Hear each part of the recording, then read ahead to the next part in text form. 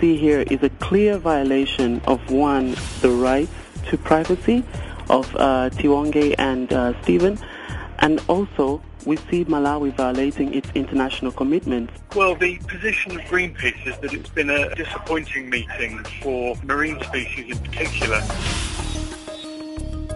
African Dialogue, a talk show where we cover anything and everything.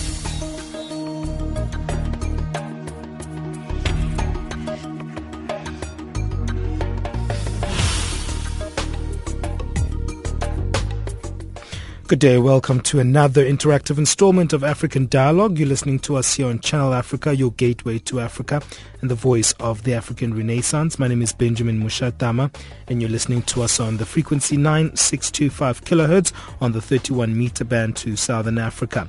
Well, today on the program, we focus on the utility or the African Utility Week that gets underway this week, bringing together renewable experts to discuss how wind and solar energy can solve Africa's energy demands, but also looking at just the energy industry overall. But before that, let's get our news.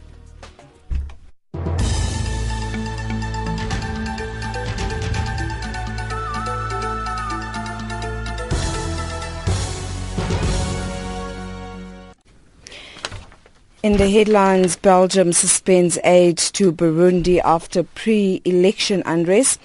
Armed groups in the Central African Republic sign a deal to disarm, and Libyan migrants face cruelty and abuse while trying to reach Europe.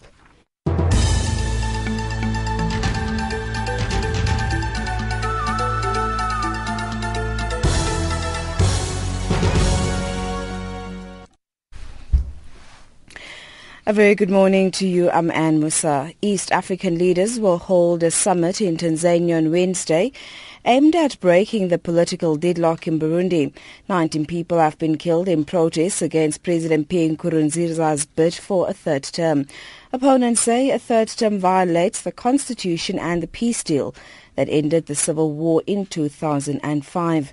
The United States at the weekend threatened sanctions on anyone involved in violence in Burundi against those protesting against the president's bid for a third term. The U.S. also expressed alarm at the spread of weapons among youth militia loyal to Nkurunziza.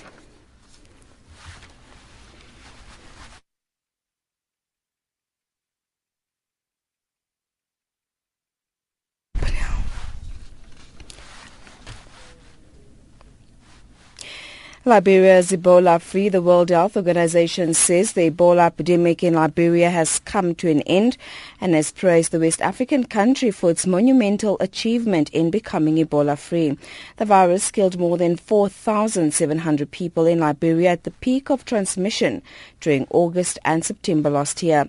The country was reporting 300 to 400 new cases every week. Migrants in Libya face horrific abuse, driving them to risk their lives to try to reach Europe. Amnesty International is urging the European Union to deploy more rescue vessels in the Mediterranean while tackling smugglers at the same time. A report based on dozens of interviews recounts stories of abduction, torture and rape. It comes as Libya earlier said it would reject the European Union attempt to secure United Nations backing for the use of military force against people traffickers in the Mediterranean. The Democracy Development Program in South Africa says the recent spate of xenophobic attacks in the country has left open wounds which all South Africans need to deal with. The NGO has now endeavoured to bridge the gap between foreign nationals and locals by hosting a forum which would stimulate dialogue and create a deeper social understanding among all South Africans towards their African counterparts. The organization's executive director, Rama Naidu, says it's time South Africans answered difficult questions about their own ideals.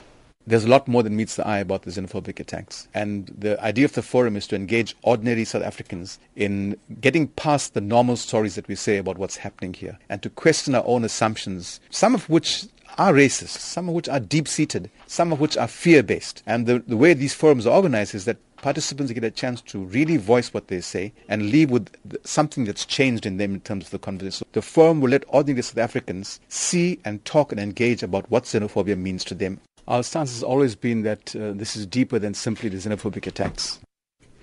Recapping the top stories, armed groups in the Central African Republic sign a deal to disarm. Rights group release a new report on migrants in Libya facing cruelty and abuse.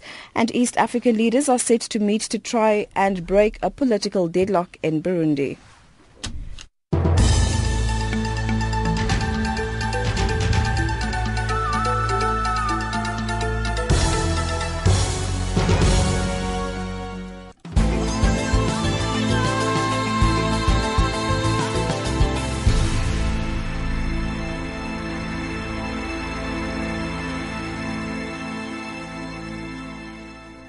Well, thank you for joining us, and thank you to Anne Musa for that news update. The time right now is 6 minutes past 11 o'clock Central African time. Just a reminder that African Dialogue comes to you every Monday to Thursday at 1100 hours Central African time.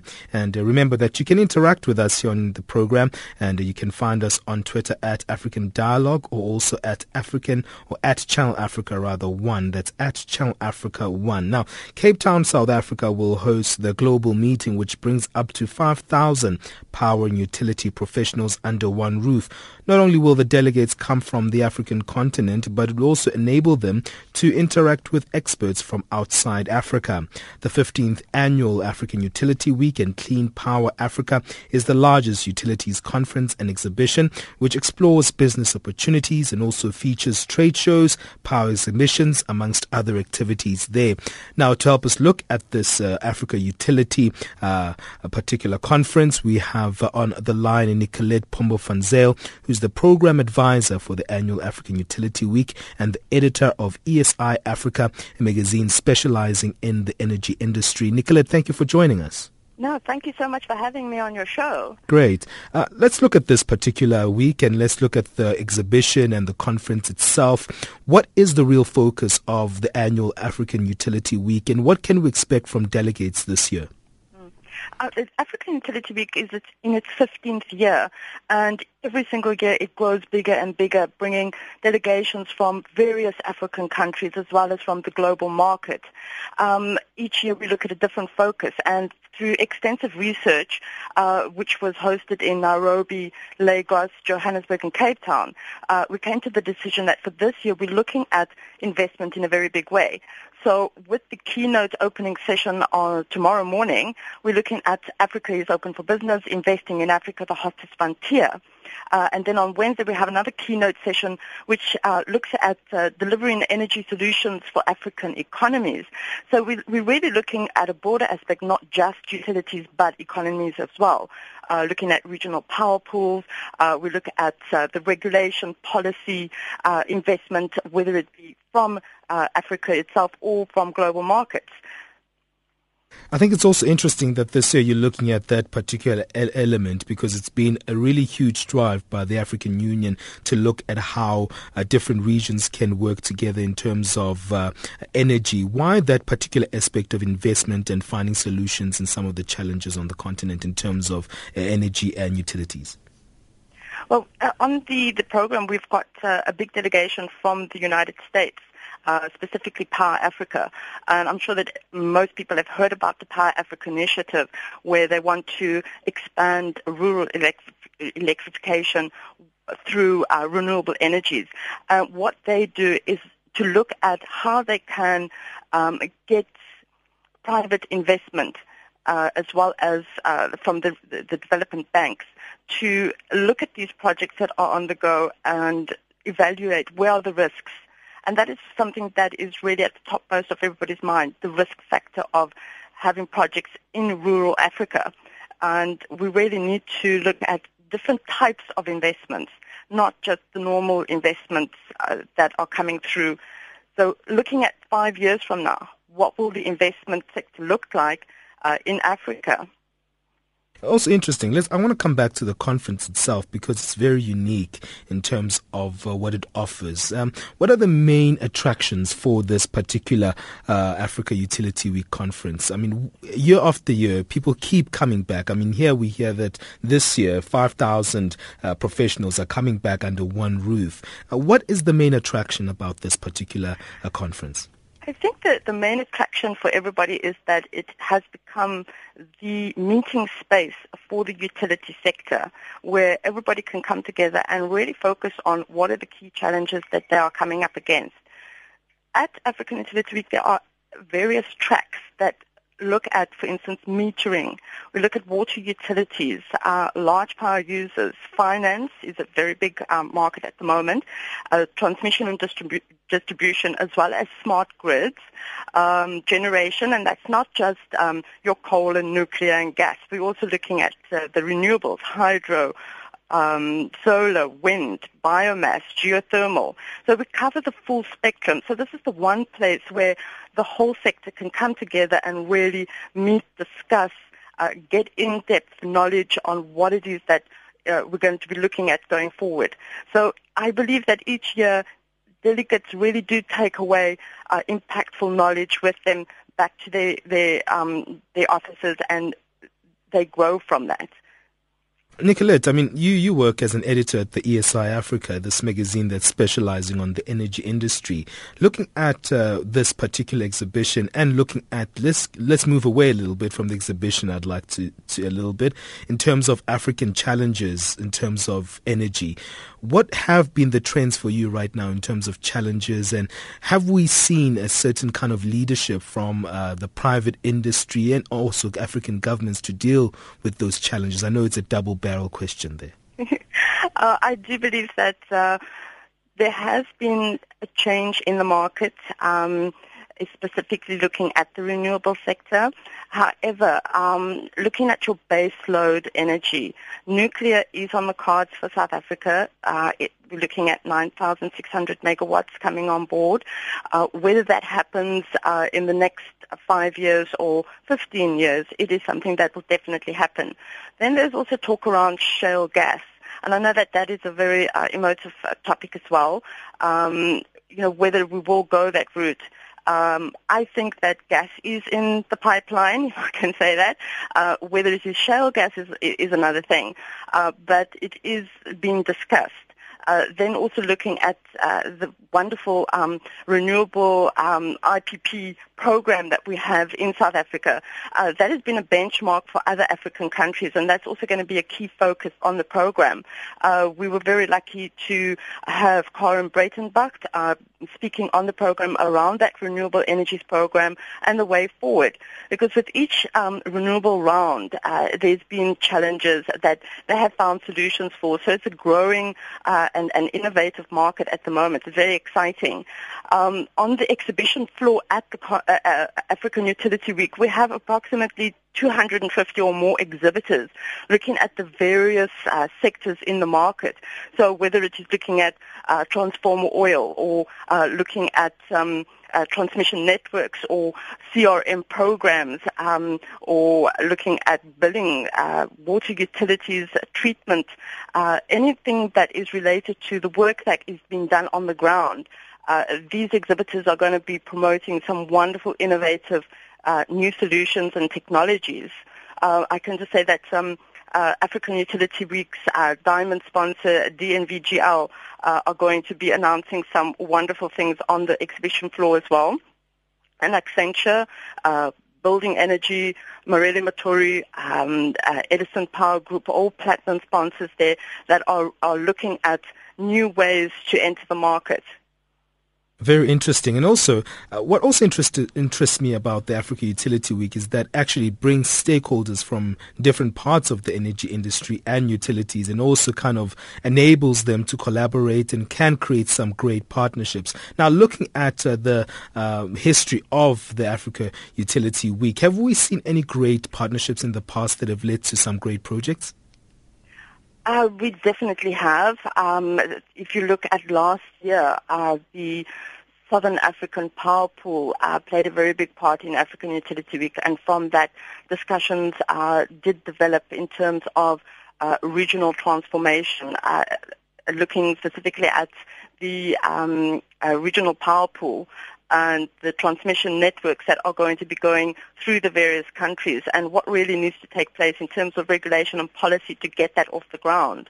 For this year, we have some wonderful speakers coming from Zimbabwe, Kenya, from Sweden, from Brazil. And you know that Brazil's market, reflects very much what we are experiencing as well. So looking at what they have done through a case study, it's definitely something that people can learn from. We've got a delegation of ministers that are also coming through to the show from Namibia, South Sudan, Zimbabwe, Madagascar, Ghana. So you see that the show grows each year, and people get to hear about it and know that this is the place where they can come and meet with the different parties that they want to collaborate with. Fantastic. Sounds like a real great party in terms of the energy industry indeed. There will definitely be some parties going on.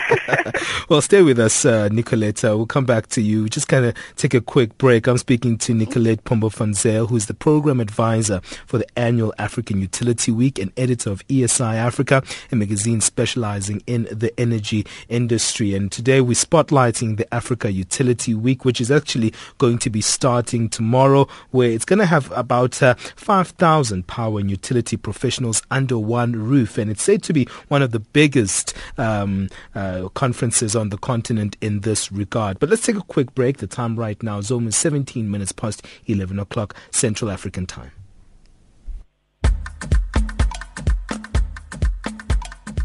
This month has been declared We Are Africa Month with the theme Opening the Doors of Learning and Culture from Cape to Cairo.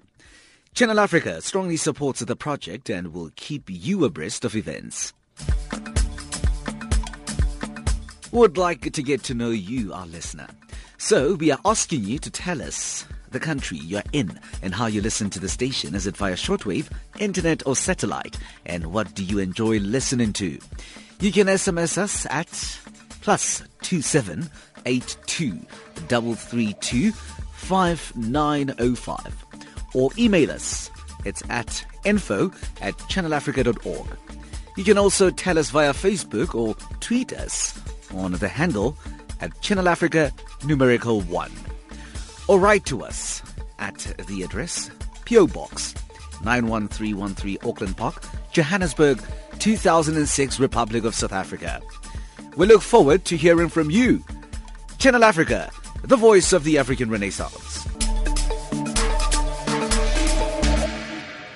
Yes, this is Channel Africa, the voice of the African Renaissance, and you're listening to us on the frequency 9625 kilohertz on the 31 meter band to Southern Africa. My name is Benjamin Mushatama, and today we're looking at Africa Utility Week. We know it's going to be one of the biggest gatherings to take place in Cape Town. It's going to bring about 5,000 professionals that are very much involved in the utility and energy field, and a lot of exciting moments in terms of what is happening in this industry. And there's a lot of challenges. That's why it's also exciting, because people have to come up with solutions. And as a continent, we can't say, hey, we've got this big challenge when it comes to energy. Hey, it's time we meet, find out ways and how we can actually move around these particular aspects. If we heard from Nicolette Pombo van Zyl, who's speaking to us about this particular Africa Utility Week today, or this week, they will be really looking at investment, finding out solutions. We know that there's a really emphasis on the continent on finding out how we can create a regional power pool in order to solve some of the energy problems that we have on the continent. Now, Nicolette, coming back to you, in terms of looking at the utilities perspective, I know in South Africa we've been seeing some protests in southwestern townships of Johannesburg, where people are really protesting action against this new metering technology, which they think will be expensive. There's kind of misconceptions around that. When it comes to those areas and peripheries of energy, in terms of looking at those kind of issues of new metering technologies, what is happening in that regard? Is smart metering going to be a feature in the discussions this year? Absolutely. Smart metering is something that is not only being looked at in South Africa. Other African countries are also looking at smart metering. And it's just to clarify what a smart meter really is. You're looking at different types of technology. So whether the meter itself can read both ways, or if it's just a one-way reading, and also looking at demand-side management through those meters, billing to allow the utility to receive their revenue that they should be receiving so that they can then invest in more infrastructure. So everybody benefits at the end of the day. And there is always resistance to change. And I think it is a case of communicating exactly what that meter is all about, how it's going to assist them, how it will assist the utility, how they will be able to communicate with the utility through this. It's all about knowledge empowerment, empowering people. So it will eventually, I think, settle down. Well, I hope so, and that the meters will be implemented. It's also been implemented in Zimbabwe. We spoke about that last year. It's been implemented in places like Nairobi. So it's not just a South African issue. I also think that when we have the case study from Brazil, we will also look at how they implemented these smart meters. And looking at the South African problem that we have at the moment with these extensive load sheddings, I just want to mention that we have a collaborating partner on board with African Utility Week, and that is SAMA. It's the South African Asset Management Association. And they're going to be hosting their own show alongside ours, looking specifically at asset maintenance. And as you know, in the news, there's been a lot around the ESCOM's infrastructure maintenance program and how it is that it was, left behind the planning. So that is something that's going to be an issue that will be addressed at the conference. Well, sounds very interesting. Now joining us on the line is Melusi Maposa, who's an engineer at Accenture Smart Grid Services. Thank you for joining us, Melusi. Good day. Thank you, and thank you to your listeners. Fantastic. Now, Melusi, tell us a little bit about Accenture Smart Grid Services. What kind of work do you do there? So we've been in the smart grid sector, at least in South Africa, since about 2006. Essentially for us, smart grid comprises 4 elements. The most commonly known and referred to is advanced metering infrastructure, or sometimes called colloquially as smart metering.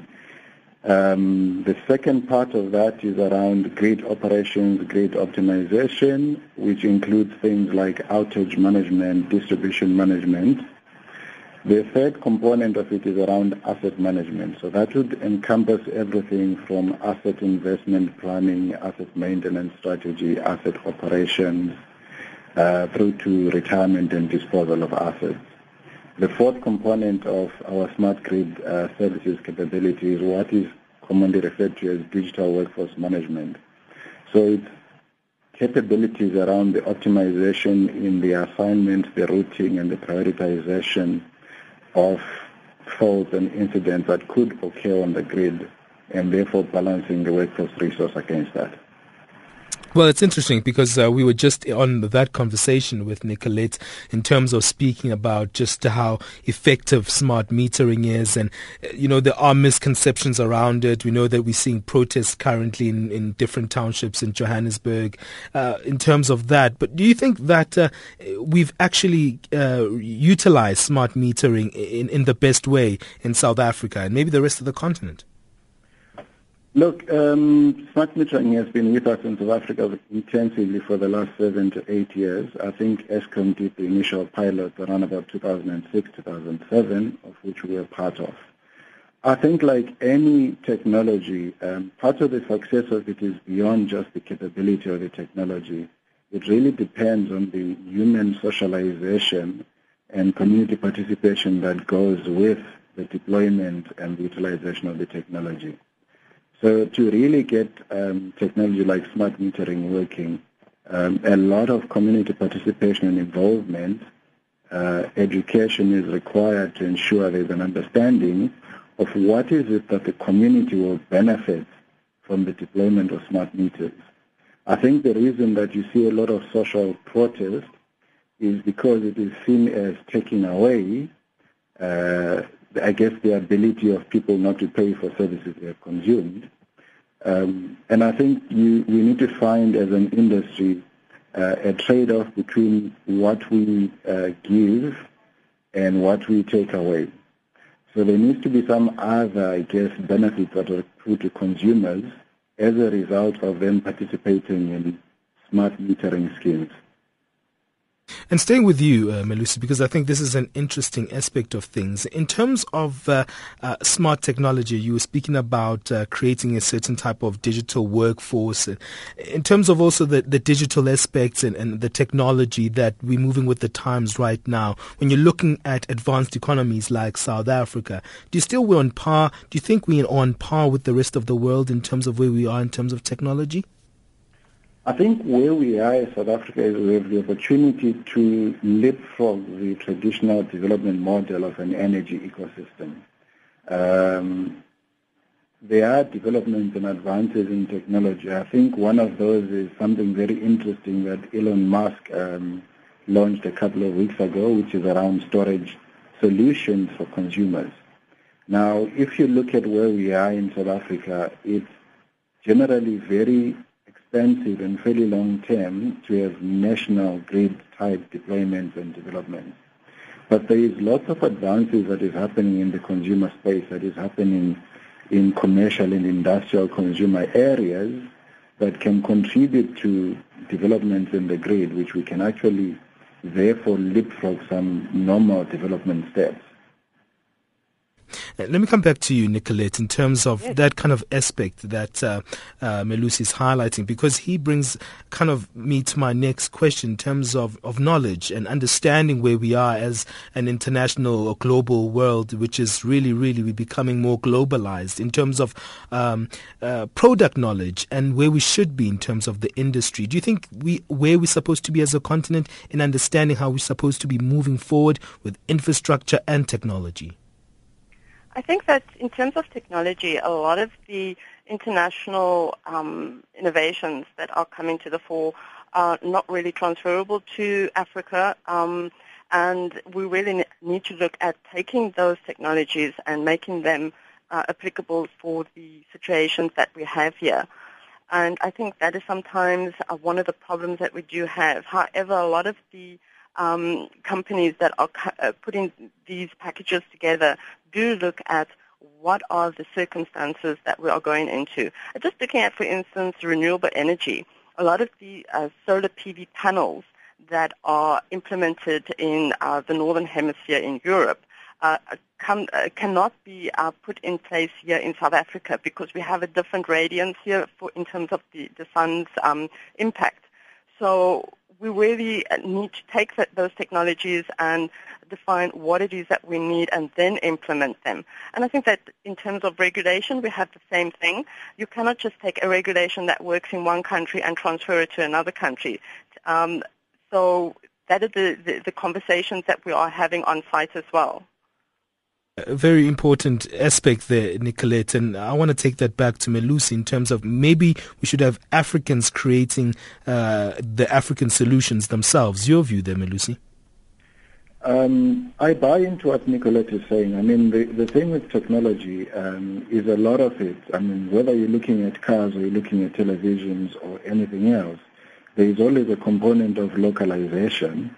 But I think the key thing is Africa as a continent is better placed when we leverage off the investment and the learning that goes into coming up with some of these technologies. I think there are opportunities, obviously, where we can be creative and come up with local homegrown solutions, but the path is shorter if you can cut out all the work that goes into the R&D, the investment, and the human capital, and we focus more on application and exploitation of the technology that has been pre-built and tested elsewhere.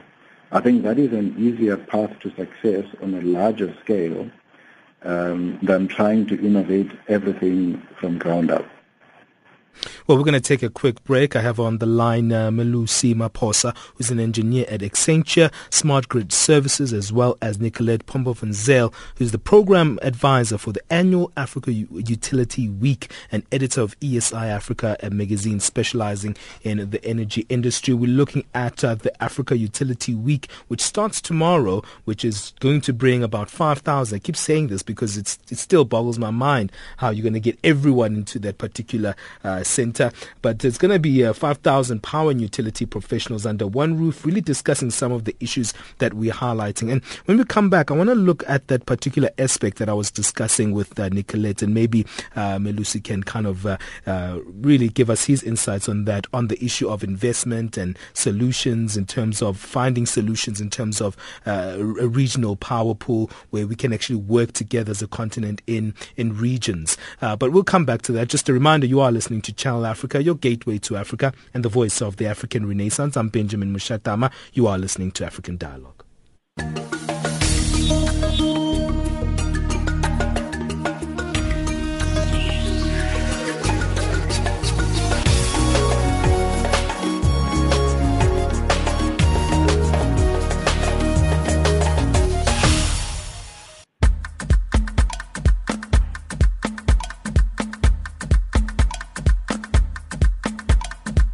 Always missing your favorite Channel Africa radio shows? Well, now you don't have to.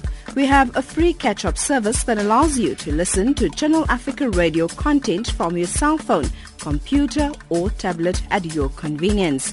Visit www.channelafrica.co.za and click on programs for a list of your favorite shows. Select what you want to hear.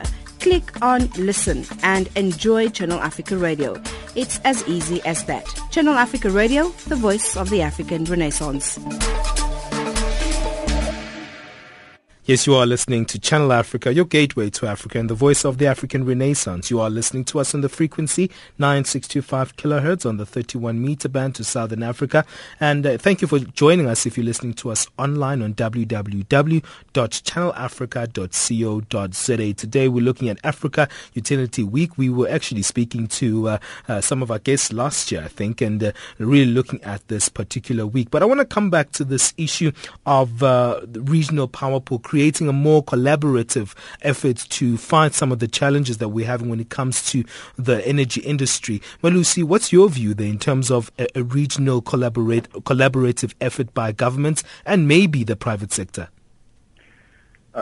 Look, I think given where Southern Africa is particularly, I think collaboration is the way to go. If you look at the size disparity in the economies, one of the challenges why you do not have very large scale, anything over, let's say, 10 gigawatt size power plants going up in the rest of Africa, is you need a large economy the size of South Africa to actually guarantee consumption of that particular output.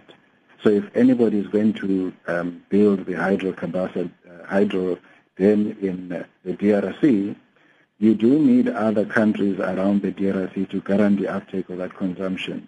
It's too big for local consumption by the DRC. So that does lend itself to areas of regional participation and collaboration. It's also an opportunity, I think, to pool the investment capital required. I think if you look at what has gone into the large plants in South Africa, it's quite taxing on an economy. And if it is that taxing on an economy the size of South Africa, you can imagine what it would be on a country the size of Zambia or Zimbabwe or Malawi or Mozambique. So I think power is one of those areas where there is opportunities to partner and to collaborate on a regional scale, both in the investment that goes into setting up these generation capacities, but also to guarantee, I guess, consumption of output eventually, which is basically the required investment return on investment. Because it's also interesting, it seems like you could do this from a very much governmental country-to-country basis. But another tricky part, Nicolette, is how do you actually have the same spirit or the same kind of system or initiatives taking place in the private sector, where you're just not working in your own country, but you're working in various countries. How do you think we can create that kind of a system within the private sector itself? I'm sure things like the African Utility Week help with that. Absolutely. This is the place where each sector comes together. When I say sector, I'm talking about distribution, transmission, generation, the renewable energies, the metering factor, the water factor as well, coming together and talking about all of these issues and looking at how countries can collaborate with each other.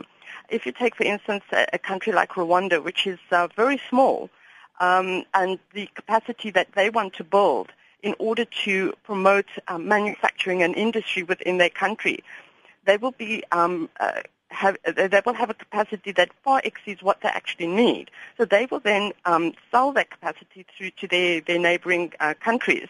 And that's the kind of collaboration that must be happening. However, when you put the generation projects in place, the type of investment that is needed, we need to look at what are the various risks as well. So, for instance, if you look at geothermal, it's a very, very risky type of technology. However, once it is in place, it can generate for many, many years to come, and the amount of capacity that they are looking at. So these are the different things that we're going to be discussing. And we're not only looking at investment in terms of coming up from outside of South Africa, we are looking at investment from within our own region. So we're looking at the different vendor companies that can basically get involved on a much greater level. Skills development from their side, looking at building, owning, operating, and then transferring that technology. So there are various things that we will be discussing at the conference. And I just want to bring back to something that we mentioned about how you're going to bring these 5,000 people together. And that takes quite a bit of logistical work, which is what we're very good at doing since we've been going for 15 years. And it runs so smoothly. And I think that everybody that does attend the exhibition as well as the conference is going to have a very enjoyable time. And there are some networking that it will be taking place in the evenings. There's breakfasts that are taking place first thing in the morning. So there are various things that people can attend, and not just the conference track. Yeah, very cool. And I think that you guys have a lot of manpower to make that happen. And I think that's very impressive indeed. But looking at the whole issue, and another challenge that I want to look at is procurement policies on the continent and creating a form of transparency in projects. Nicolette, is that something that also is going to be dealt with? Because I'm sure that red tape issues also are sometimes hindering fast progress in the energy industry. That is something we will address on the conference program in terms of customer engagement. That is something that it's a very big issue, and I think that a lot of the, people in the public sector forget that they are also delivering a service to customers, and that engagement needs to progress to a two-way conversation. Let me take that to you, Melusi Maposa, in terms of that issue of procurement policies, transparency, sometimes the red tape that goes into some of these energy projects. What's the challenge there in that regard, and what do we need to do to make things easier for fast-tracking some projects? Okay, just to mention, by the way, you are talking of initial of the logistics of getting delegates here.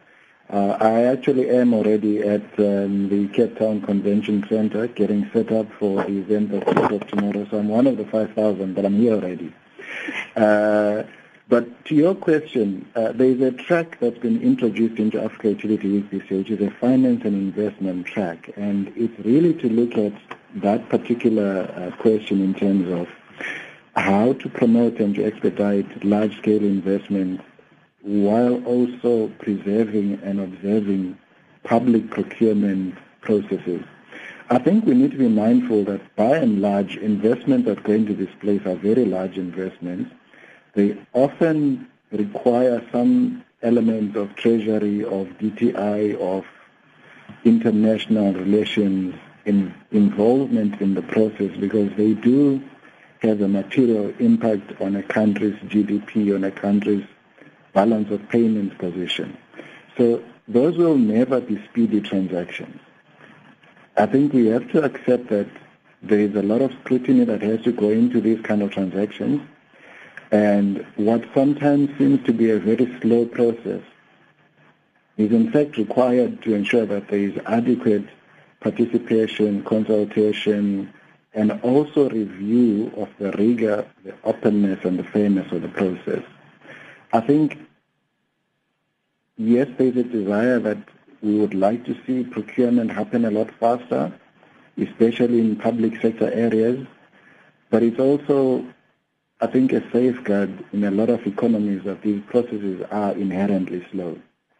So I'm not sure if that's the answer you're expecting to hear, but I think that we need to accept that when you are involved in a very large-scale public procurement process, inherently it will be slow.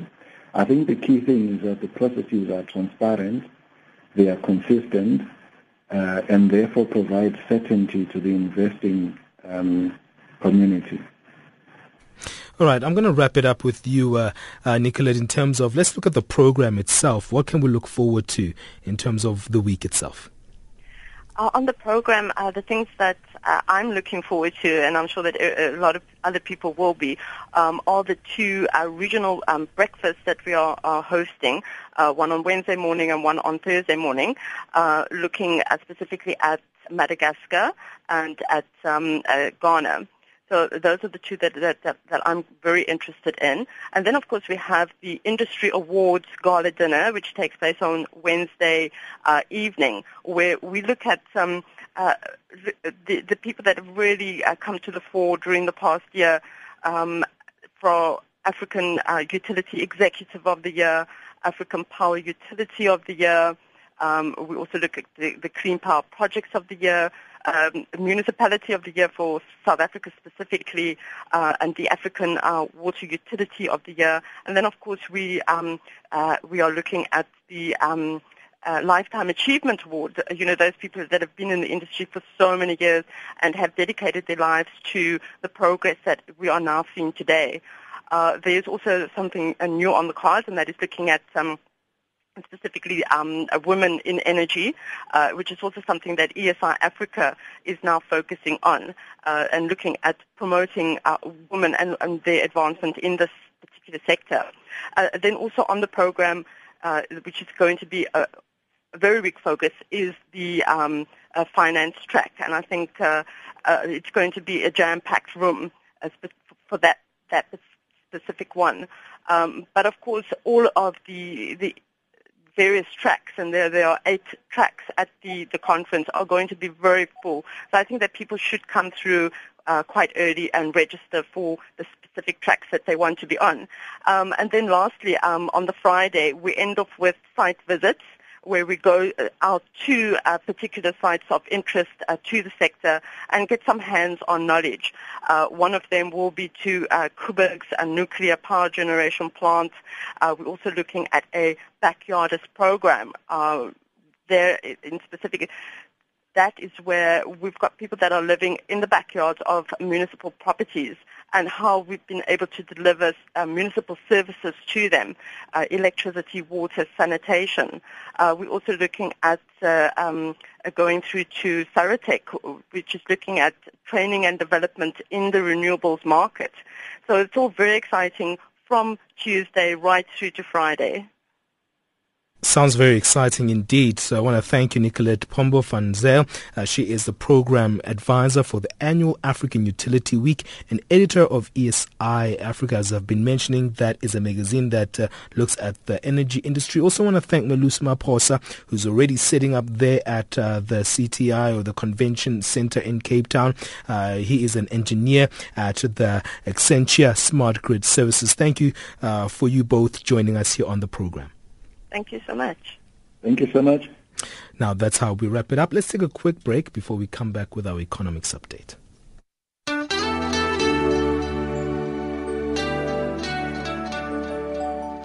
I'm Benjamin Mushatama. I'm an African from South Africa.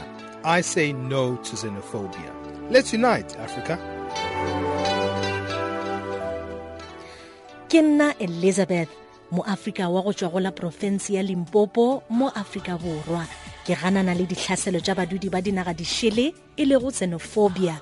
Let's unite, Africa.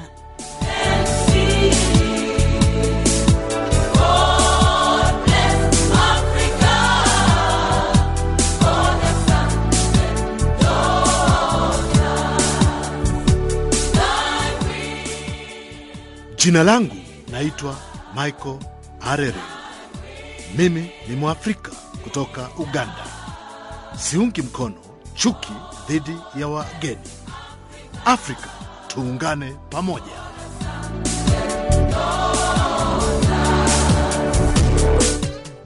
Je m'appelle Jacques. Je suis un Africain de Côte d'Ivoire. Je dis non à la xénophobie. Restons unis, Africains. Ek is Janine, ek praat Afrikaans. Kom ons staan saam en sê nee vir xenofobie. Let's unite Africa.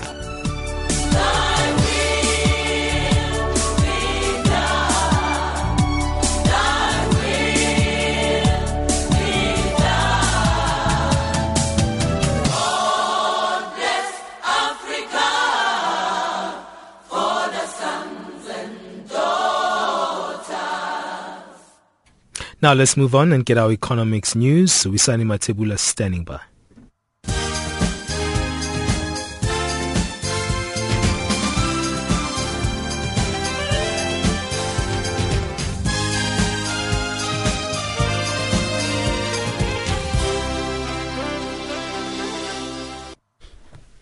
Thanks, Benjamin, and good morning. Botswana's grocery retailer, Chopis, plans to raise $48 million in a secondary listing onto the Johannesburg Stock Exchange, seeking to boost its profile among investors in Africa's largest and most liquid stock market.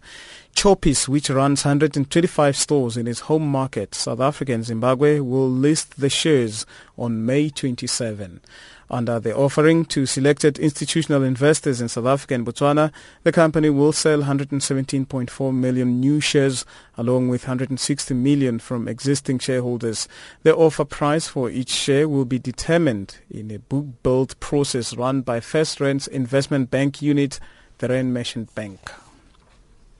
Anglo Gold Ashanti Limited, which is Africa's top bullion producer, swung to a quarterly profit as robust performance in its international operations offset lower South African production due to power shortages and safety stoppages. Anglo Gold says adjusted headline earnings per share was 9 US cents per share from a loss of 29 cents in the 3 months to end December and a profit of 29 cents in the same period last year.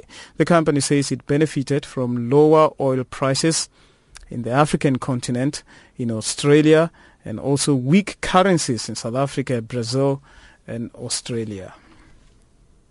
Fuel shortages are set to worsen in Nigeria as international traders and local marketers back away from imports.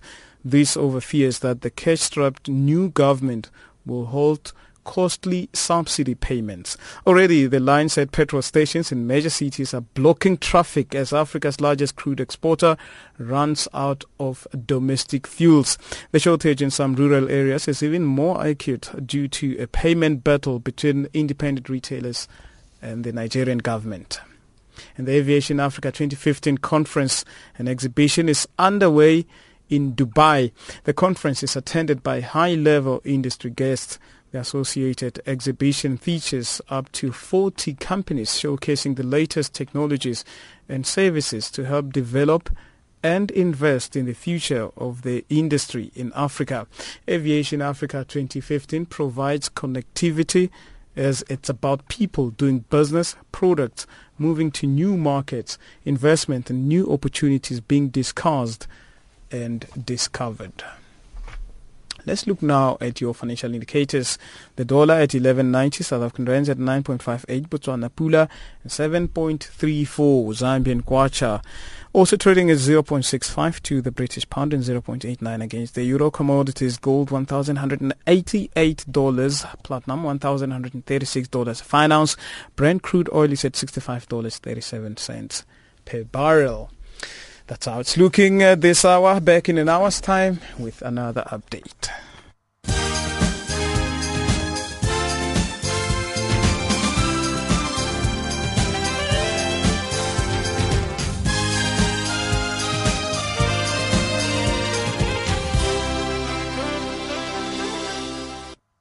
Thank you very much, Wisani. Now standing by is Zafir Lilingwati. He'll give us our sports.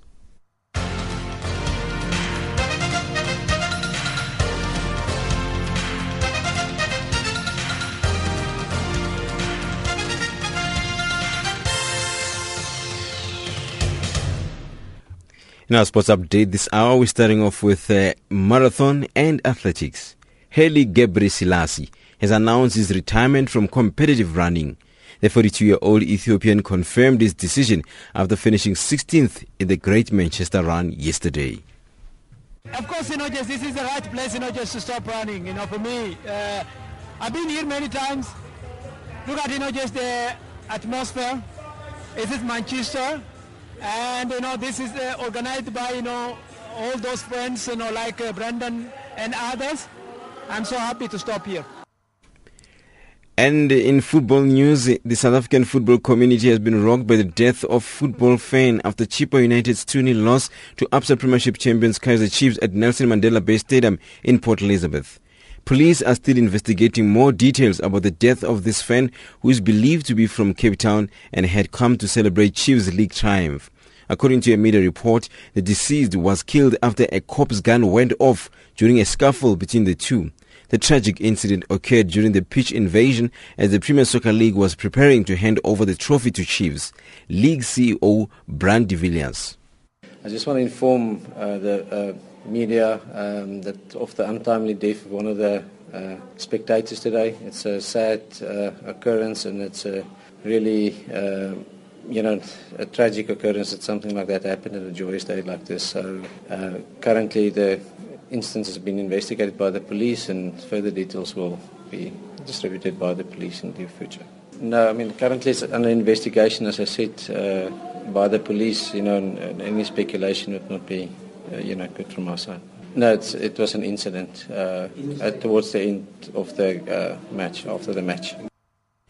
And in basketball, South African wheelchair basketball series was at last launched in this weekend's amid financial constraint that nearly put knockout games out of schedule for this year. 6 South African franchise wheelchair basketball teams will spearhead the challenge at this year's preseason wheelchair basketball series that will kick off at the end of this month at the Vodacom Mandeville Indoor Center, north of Johannesburg.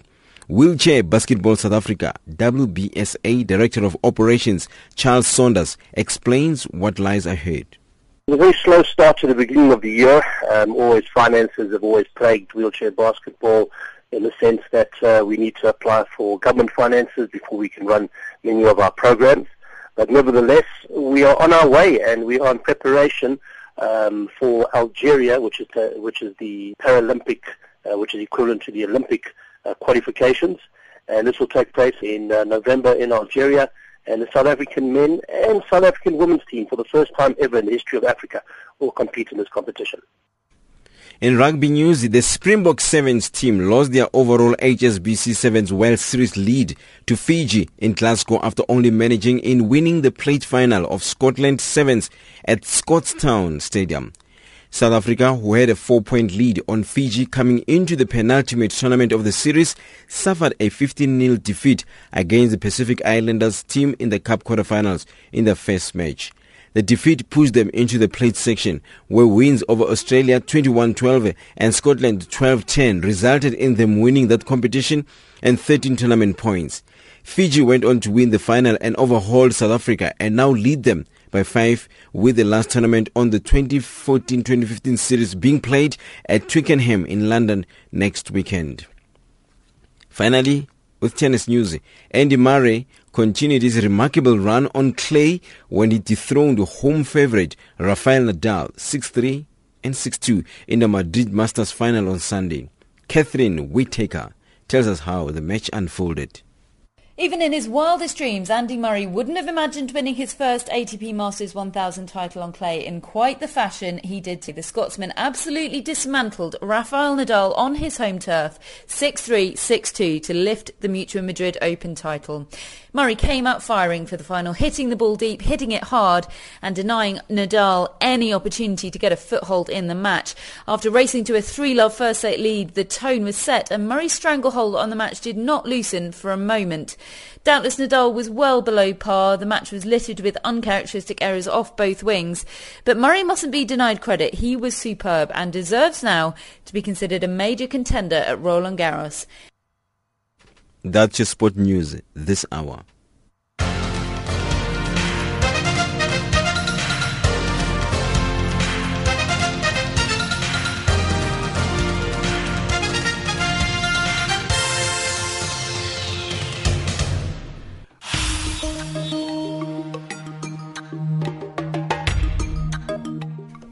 thank you for joining us here on African Dialogue. Remember, we come to you every Monday to Thursday at 1100 hours Central African Time.